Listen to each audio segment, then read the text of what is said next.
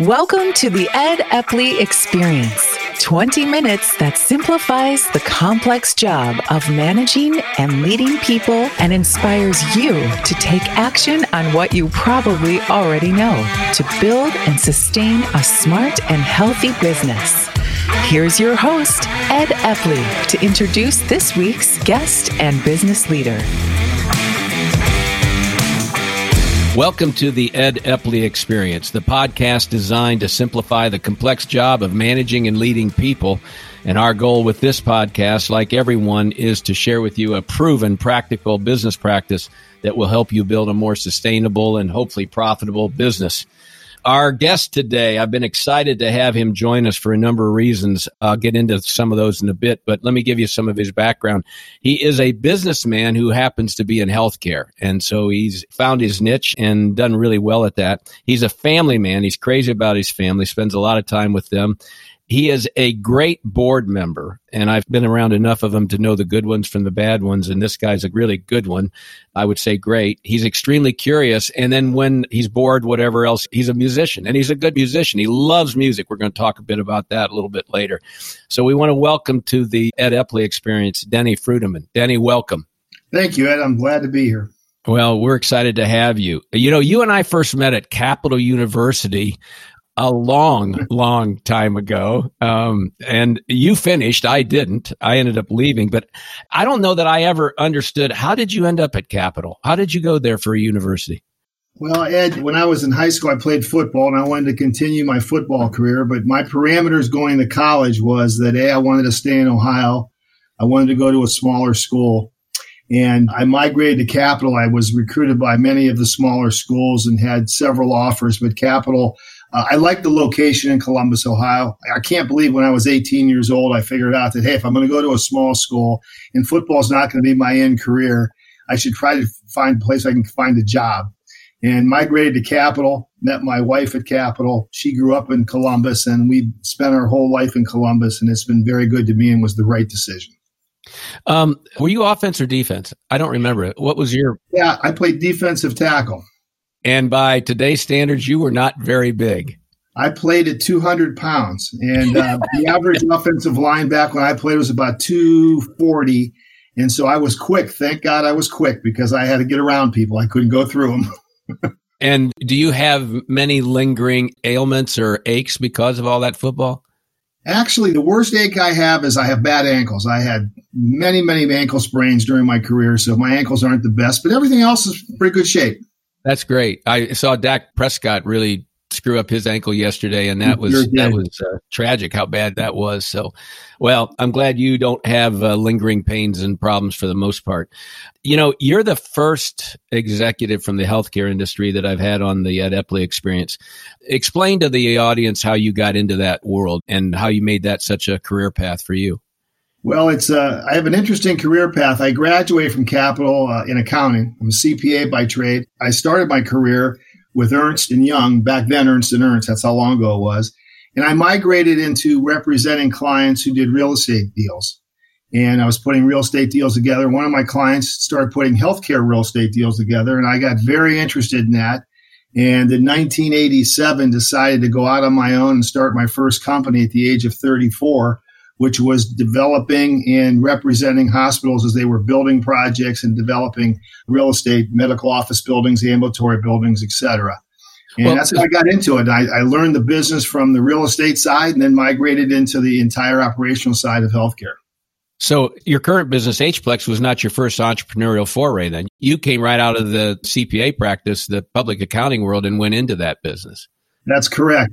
My first company was called Prime Medical Group. And how I got to Ohio Health, which is a very large, as you know, health system in central Ohio, is they were a major client of mine. And in 1995, the new CEO, Bill Wilkins, approached me and said, Denny, we would like to buy your company. Would like you to step in as CFO of this new health system we're creating. At the time, it was called U.S. Health. And we're going to see a lot of opportunity with joint venturing projects with physicians. We need to grow. We need to really extend our ambulatory environment and certainly like you to step into that position. And I said, Bill, I've never spent a day in a hospital finance-wise. He said, don't worry, you have You have plenty of CFOs in the hospitals that'll report to you. You understand finance. I need you to strategically think about the finance side of growth. And so in 95, we sold our company, Prime Medical, to Ohio Health, back then U.S. Health, and I proceeded as CFO. Was that a hard decision? Was that really a tough one for you or not? It was a tough decision because I'm really an entrepreneur by trade, and I'm in the service business. And it was a tough decision stepping from a company we had at the time 25 employees to a system at the time that had about probably 6,000 employees. By the time I left there, they had 12,000 employees. So it was a tough decision. But on the other side of the coin, we knew it was an opportunity. We and my two partners knew it was an opportunity for us to get inside of a healthcare system and really learn this business from the inside out. So it was the right decision, and I don't regret a day of it. And when you did that, I mean, that's really when healthcare was in an explosive mode, not unlike what it's been the last couple of years. I mean, it's been through cycles, and you really got in on the front end of a big growth cycle. When I got into it in 95, healthcare was moving towards, if you remember, the Hillary Clinton model, which was, the healthcare system controls all health, the insurance side, the taking care of patients side, everything. And we had an insurance company. We were employing docs. We were really going to a capitated market where the hospitals paid a fee every month to take care of patients. That was way ahead of its time. And when I got there, I had to migrate our system back because it never happened. So It was a very challenging time as far as the business operations of hospitals. I want to talk some more about, what's going on in the industry, because we have a lot of executives and business owners who, other than their payroll, healthcare is their biggest expense on their P&L, and not unlikely to continue to be that way. So talk about your career path at Ohio Health, because you came in there as the CFO of that entity? Yeah. Okay. That's correct. So explain to the audience what happened there. So you went from running your own business to now reporting to somebody. So that had to be different. But then also you migrated into more executive positions there. So explain that to the audience. Yeah, I mean, I was obviously part of the C-suite, the top executive suite, and I worked very closely with the CEO and the COO of back then U.S. Health as we were taking this health system, which owned at the time I started 2 hospitals, Grant and Riverside, and we're growing it over the next several years. So my role was financially to put together, become the architect, if you will, of a financial model to allow us to expand and grow. And at the time, healthcare was shifting, Ed. It was shifting from in the old days where healthcare was, hey, you take care of sick people, you take care of episodic events, but you typically are not taking care of the health of people going forward. And it was really migrating to going from taking care of sick to managing a population to be healthier. Okay. And that's a big transition. Also during that time, the way hospitals were paid was being transitioned from single payer to managed care to negotiating contracts. It really, in the 90s, healthcare made a major turn. And so my role was to financially guide us through that, along with the operational folks, on how to deliver under these new methods of taking care of the health of patients, not just their current illness. So when you did that, was there that was a change of motivation for both the docs and the nurses, I assume. I mean, you were asking them to think about their job in different ways. So am I correct, first of all, that was what you were asking of them? You were asking them to think differently about their jobs? No question. And back then, it was about 80% of the medical staff of every hospital were independent docs. They were not employees of the hospital. And only about 20% were employees. So you had to manage this independent group of physicians and lead them along, but they were not your employees. That model's totally shifted today. About 80% of the docs are now hired by hospitals and 20% are independent. So I lived in the shift where you really were managing physicians that you had no other control but to create these economic and these operational relationships with them. Well, I don't think it's a surprise to most people listening that we would say that most docs and surgeons in particular have egos, and pretty significant ones. And so what's it like trying to get them to go down a path that's different than what they've historically followed? Well, how hard was that in terms of what you had to get done? It was very challenging. And the other thing that happened in Ohio, where certificate of need law lifted, whereas you used to have to get approval through the state to build a facility, that went away and free enterprise became the model.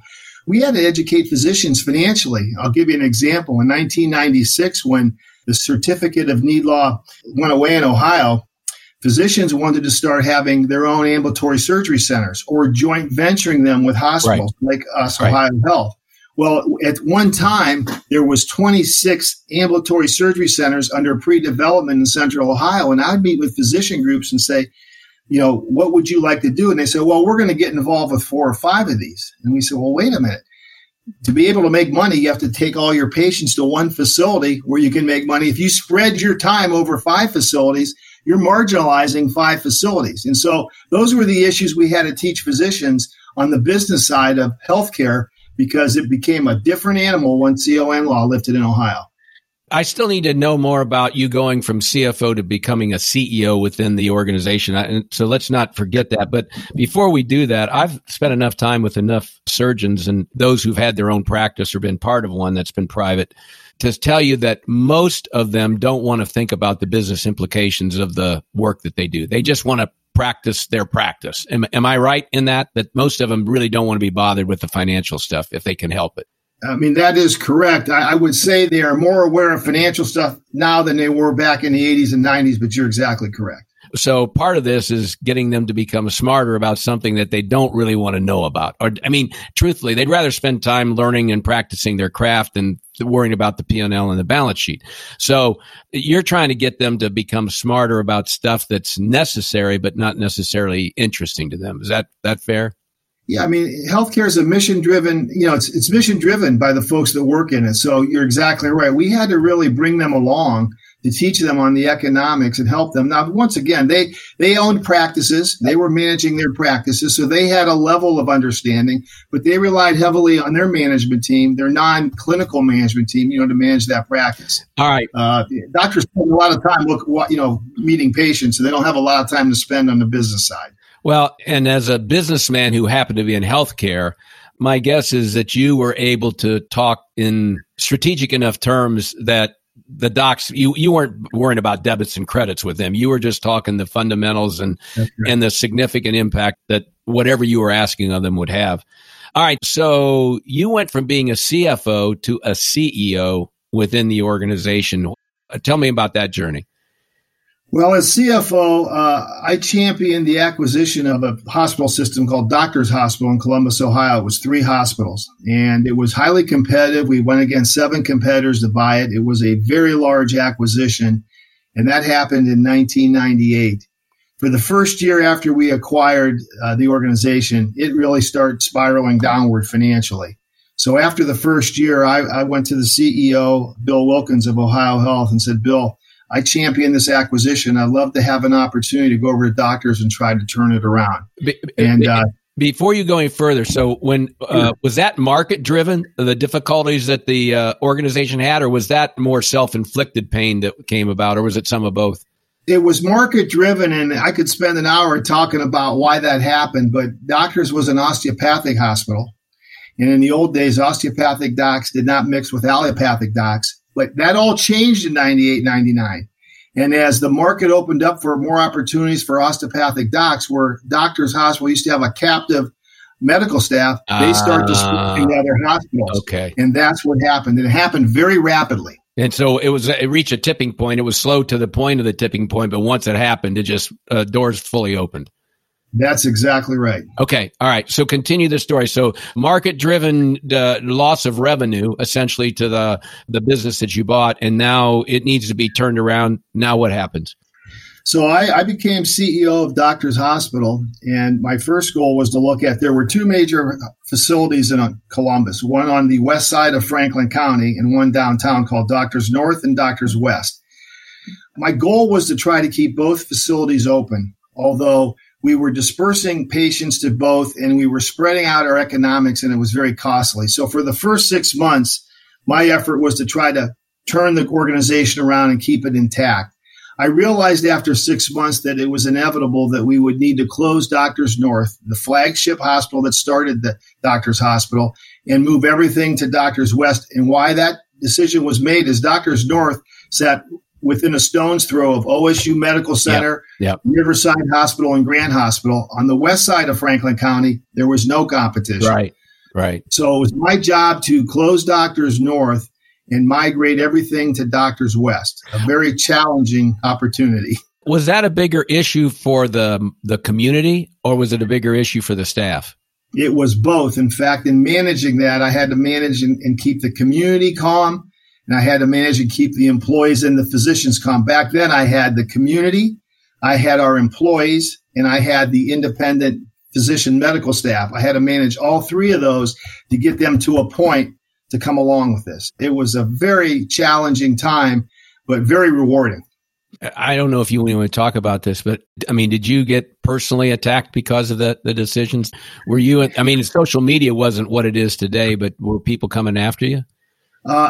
Interesting story. Let's talk about the community. First, the community, they were up in arms to begin with. Right. But we did our homework. And when we had our major meeting with all of the community leaders around Doctors North and that area of town, we were prepared. And I'll never forget, we went into a meeting. There were probably 25 community leaders, myself and some of my staff. And the first thing I started talking, and a reverend stood up and said, "Listen, young man," he said, "you're taking healthcare for my community. I want to do this, and that." And I said, "Reverend," I said, "if due respect, if you give me 30 minutes, I have a presentation, I have a plan. Please watch that and I'll answer any question." We went through our presentation. We went through our plan. He stood up at the end and said, "Young man, I want to tell you something. Normally, I wouldn't let someone of your age make me sit down." He goes, "Thank you for making me sit down. Your plan is very good. I'm going to support it." So the moral of the story is you got to be prepared when you go in. And we were very prepared. Yeah. You know what? It's funny. I never thought of you as a detailed guy, but as I've gotten to know you and watch you, you dot the I's and cross T's pretty well. Is that instinctive or is that something you've learned? Well, people think that I'm reactionary and that I make quick decisions, but I'm a CPA by trade, so I have a conservative nature in me. So yes, I can make decisions, but I can analyze data very quickly, and I do think through it. But I'm not afraid to make a decision. I'm not afraid to move forward. So how long were you in the CEO role? What was from beginning to end?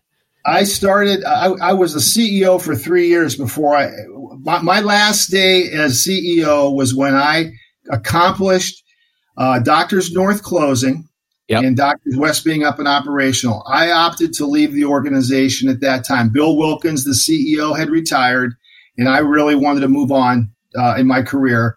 But and when I took the job, I told Bill Wilkins, "Bill, this is probably my last role at Ohio Health." And I said, and that's good news because I will make decisions not to protect myself in any way, shape, or form. I will make decisions that are best for the organization and our employees. All right. So was that 2001, 2002? I left in 2002. Okay. So then what happened? What'd you do then? When I left in 2002, I started H-Plex Solutions, which was very similar to what Prime Medical Group was, which I sold to Ohio Health.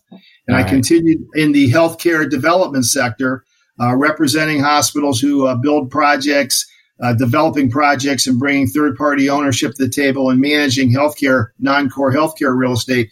What I learned going to Ohio Health and coming back out is our product in Prime Medical was very, very important and much needed, and really learned from the inside out how to better that as we now represent hospitals going forward. So for me, it was incredible.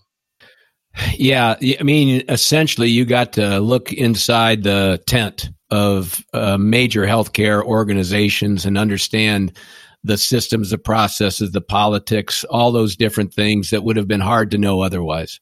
And you hit the nail on the head, managing the politics and being able to manage a health system. I understood that. And also, we did so much at Ohio Health in the years I was there as CFO and CEO. I can sit down with any president or any board member in the country of a hospital health system. And believe me, my experience is I can talk with them. I can stay right with them. All right. So, one of the things I want to do for the audience is help them look ahead 2, 3, 5 years about what's coming. And so you're sensitive to the trends. your business knows about stuff years before it actually becomes operational. You know, I'm talking 3 to 5 years in many cases, right? In terms of HPLEX and the work you're doing. Yes. So Yes. Where's healthcare headed for the typical business owner, you know, small business? And I'm talking small business anywhere from $1 million to $100 million company. What should they expect to happen? Well, that's a great question. And let's talk about some key things that are happening or are happening that are going to change it substantially. One, this election is important because I think coming from this election, we're going to have a direction of how healthcare is going to be paid and what happens to the insurance products. Okay, that's number one. Number two, COVID-19 is a game changer. It's a game changer in how we're delivering the service, but it's also a game changer to say, healthcare has to continue to move in the direction of managing the health of a population, right, not managing an episodic event. Right. And with those changes, that's going to create a lot of opportunity for us in healthcare because we see healthcare migrating more away from the big hospital into the communities, smaller right. facilities, more comforting for people to go to, staying away from the hospital until you actually need an inpatient, visit, which is more rare today than it was 10, 15 years ago. From an employer standpoint, it's also the challenge of reducing the cost of healthcare. And reducing the cost of healthcare, taking a lot of these services away from the more expensive hospital setting and putting them in a less expensive ambulatory setting will help reduce that cost of healthcare, which hopefully then will flow down to the employers. And I think you're going to see more employers come together and try to create their own representation of employees from different sectors to go negotiate better contracts with hospitals on managing care. I do see capitation or paying a monthly amount to take care of your population. I'd still see that coming down the road as opposed to paying for every episodic event. What about these concierge doctors and what's going on there? Is that going to become more prevalent or not? I think if we go to a one-payer system, I think it'll become very prevalent. I think because a one-payer system, I'm not a fan of a government one-payer system. I think it's going to be fraught with problems. And I do think if we move that direction, I do think this concierge will happen. The problem with that is now you're going to have 2 tiers of level of healthcare. And I don't like that. And but that will happen. It's ironic. I had my annual physical today, and my doctor's a great physician. I really respect him and think highly of him. And he's part of a very large practice, Central Ohio Primary Physicians practice. I think they're the largest practice in Central Ohio. But he was talking very much about what you were saying, that the direction of healthcare is to try to keep people out of hospitals. Yeah. It's far more preventative today than it's ever been. And personally, I think that's great for everybody. I think everybody wins when they do that, if to the extent that they can. So I think that's good for the average person that's listening to this podcast. I want to move away from the industry now and talk more about your style of leadership and management. Typically, people who've gotten to where you are, tell me there were several people who had significant influence on them. I don't want you to name anybody. You don't want to name names. To the extent that you want to, that's fine. But I'm more concerned about what did those 1 or 2 people tell you that really influences the way you've managed and led people today? I've got a couple of folks that really have been instrumental to me, and one of them is Don Melnick. Don is the retired president of Worthington Industries, a Fortune 500 company. Yep. I got to know Don as a 24-year-old when I started doing his tax work when I was working at Ernst. Really? And we became lifelong friends, and Don is invested in real estate with me. I mean, Don and I have worked together ever since, and Don taught me several things. First thing he taught me, and the most important, is that, Denny, when you make a promise, when you make a handshake, don't worry about the legal documents. You keep your promises. And I watched him live it his whole life, and he's right. He said, don't let legal documents dictate your ethics. In other words, you say you're going to do something, do it. Good. He said, be willing to make a decision and live by it. If it's the wrong decision, fix it. Don't throw blame out. Yeah. And listen, don't look at suing everybody because you made a wrong decision and you want to blame someone else. He said, I've made a lot of bad decisions. You pay for them, you move forward. I believe that sincerely. You spend so much time looking back on a bad decision and trying to blame somebody. of trying to justify it versus just fix it and go forward. Put it behind you. It's an experience. Yeah. And then the last thing he told me was focus on your core competency. Too many companies are successful in one thing, but they try to overexpand and they get into businesses they know nothing about, and it's a failure. He said, now your core competencies will change over time, but focus on them. And I think that was great advice. Bill Wilkins, the CEO of Ohio Health, who I worked for when I sold my company, I mean, he really taught me a lot about managing through politics, being able to don't just go forward, Danny, and demand everything. You've got to learn how to negotiate. And here's the interesting thing that he said. When I was at Ohio Health, I became the chair of the Arthritis Foundation, and we were doing a fundraiser, and the fundraiser was really struggling. So they asked me to chair it. I put together my own committee for the Arthritis Foundation. And the year before, they netted $35,000 in proceeds. The year I did it, they netted $150,000 in proceeds. And Bill Wilkins stood up in front of the whole senior team and he said, here's a lesson learned.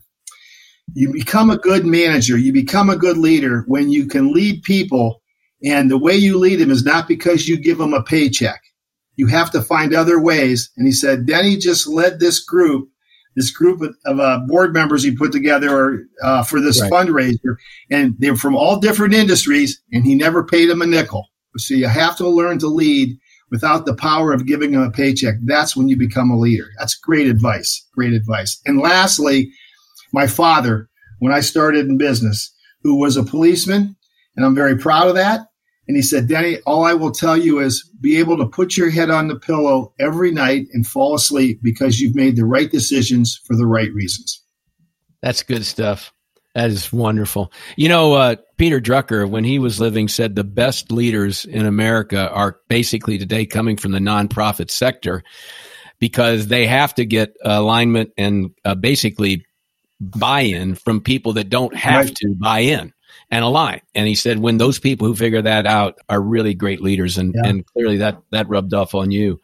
All right. I want to talk just a second about board experience. And I was able to successfully twist your arm and get you to join a board of which I'm a part at the NECO organization that is so passionate about foster care. You've been on a lot of different boards. And I didn't prepare you for this question, so if you need to think about it, feel free to do that. But I'm curious about what do you think is the biggest mistake most people make when they join a board? What is it that they don't know that they need to know before they become a board member? Well, and before I answer that, and I didn't know you were going to ask it, before I answer, what popped in my head is I did spend 16 years on the board of Capital University, and I was lucky enough to be chair for 4. And once you chair a board, you really realize what you have the expectation of your board to be. Yeah. And so what I would tell you is that as a board member, as we recruited board members at Capital, as I recruited them for other boards, I said, listen, I don't want you here because of your names as a board member. I want you here because we need your expertise. But I need you strategically thinking. We have a management group. We respect the management group. I don't need you digging into the details of everything. You need to be at a higher level because that's what the organization wants. Someone that's not in the box every day, but outside the box, bringing other industry expertise, but thinking at the high level, giving examples and ideas for the organization to thrive. So is it safe to say that most people who struggle at board membership are thinking too much about managing versus just helping the strategic intent of the business? Is that what you're saying? I think that's right. And quite frankly, when that happens and what you see, it creates conflict. Oh, yeah. It creates conflict between the management team of the organization and the board, which you don't want. Unwinnable battles. So that's not to say you can't be challenging, and you should be challenging as a board member, but once again, at a high level. Yeah. Yeah. All right. Well, I appreciate that. Well, as I warned you that we expect from our guests one thing that they would give as advice to business owners, executives, or even managers of teams. If you can only do one thing to run a more successful, sustainable business, what's your piece of advice? That one thing, Denny, for you? I think that what's made me successful as a leader is I lead by example. I don't ask folks to do something that I haven't done. When I led at Ohio Health and when I led at Doctors Hospital, I actually had my senior management team one day a month, one Friday a month, go down and work in departments, put the scrubs on, go work in maintenance, go meet with folks and work with them and understand what they do so that when you're making decisions at the high C-suite level, you understand how it impacts every employee. I can't stress enough of the relationship that a leader should have with his employee base.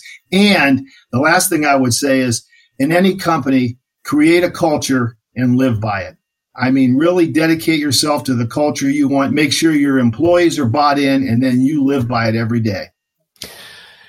He's Denny Freudeman.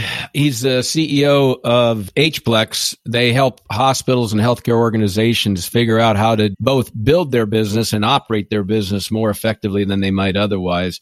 I call him a friend. And if people want to reach you, what's the best way to be able to contact you if they want to learn more, and both about leadership, but also your business, Denny?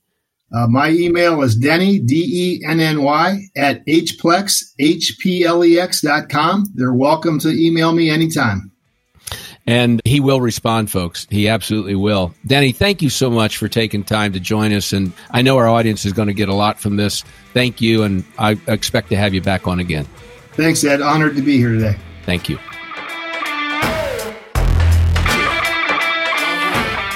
Thank you for listening to the Ed Epley Experience. For more information on building a more sustainable, smarter, and healthier business, visit www.theepleygroup.com for resources, tips, and Ed's latest blogs. That's the Epley, EPPLEY group.com. Plus, take a free assessment at theepleygroup.com/assessment to find out how you measure up as a highly skilled and accomplished manager and where to focus on improving your skills.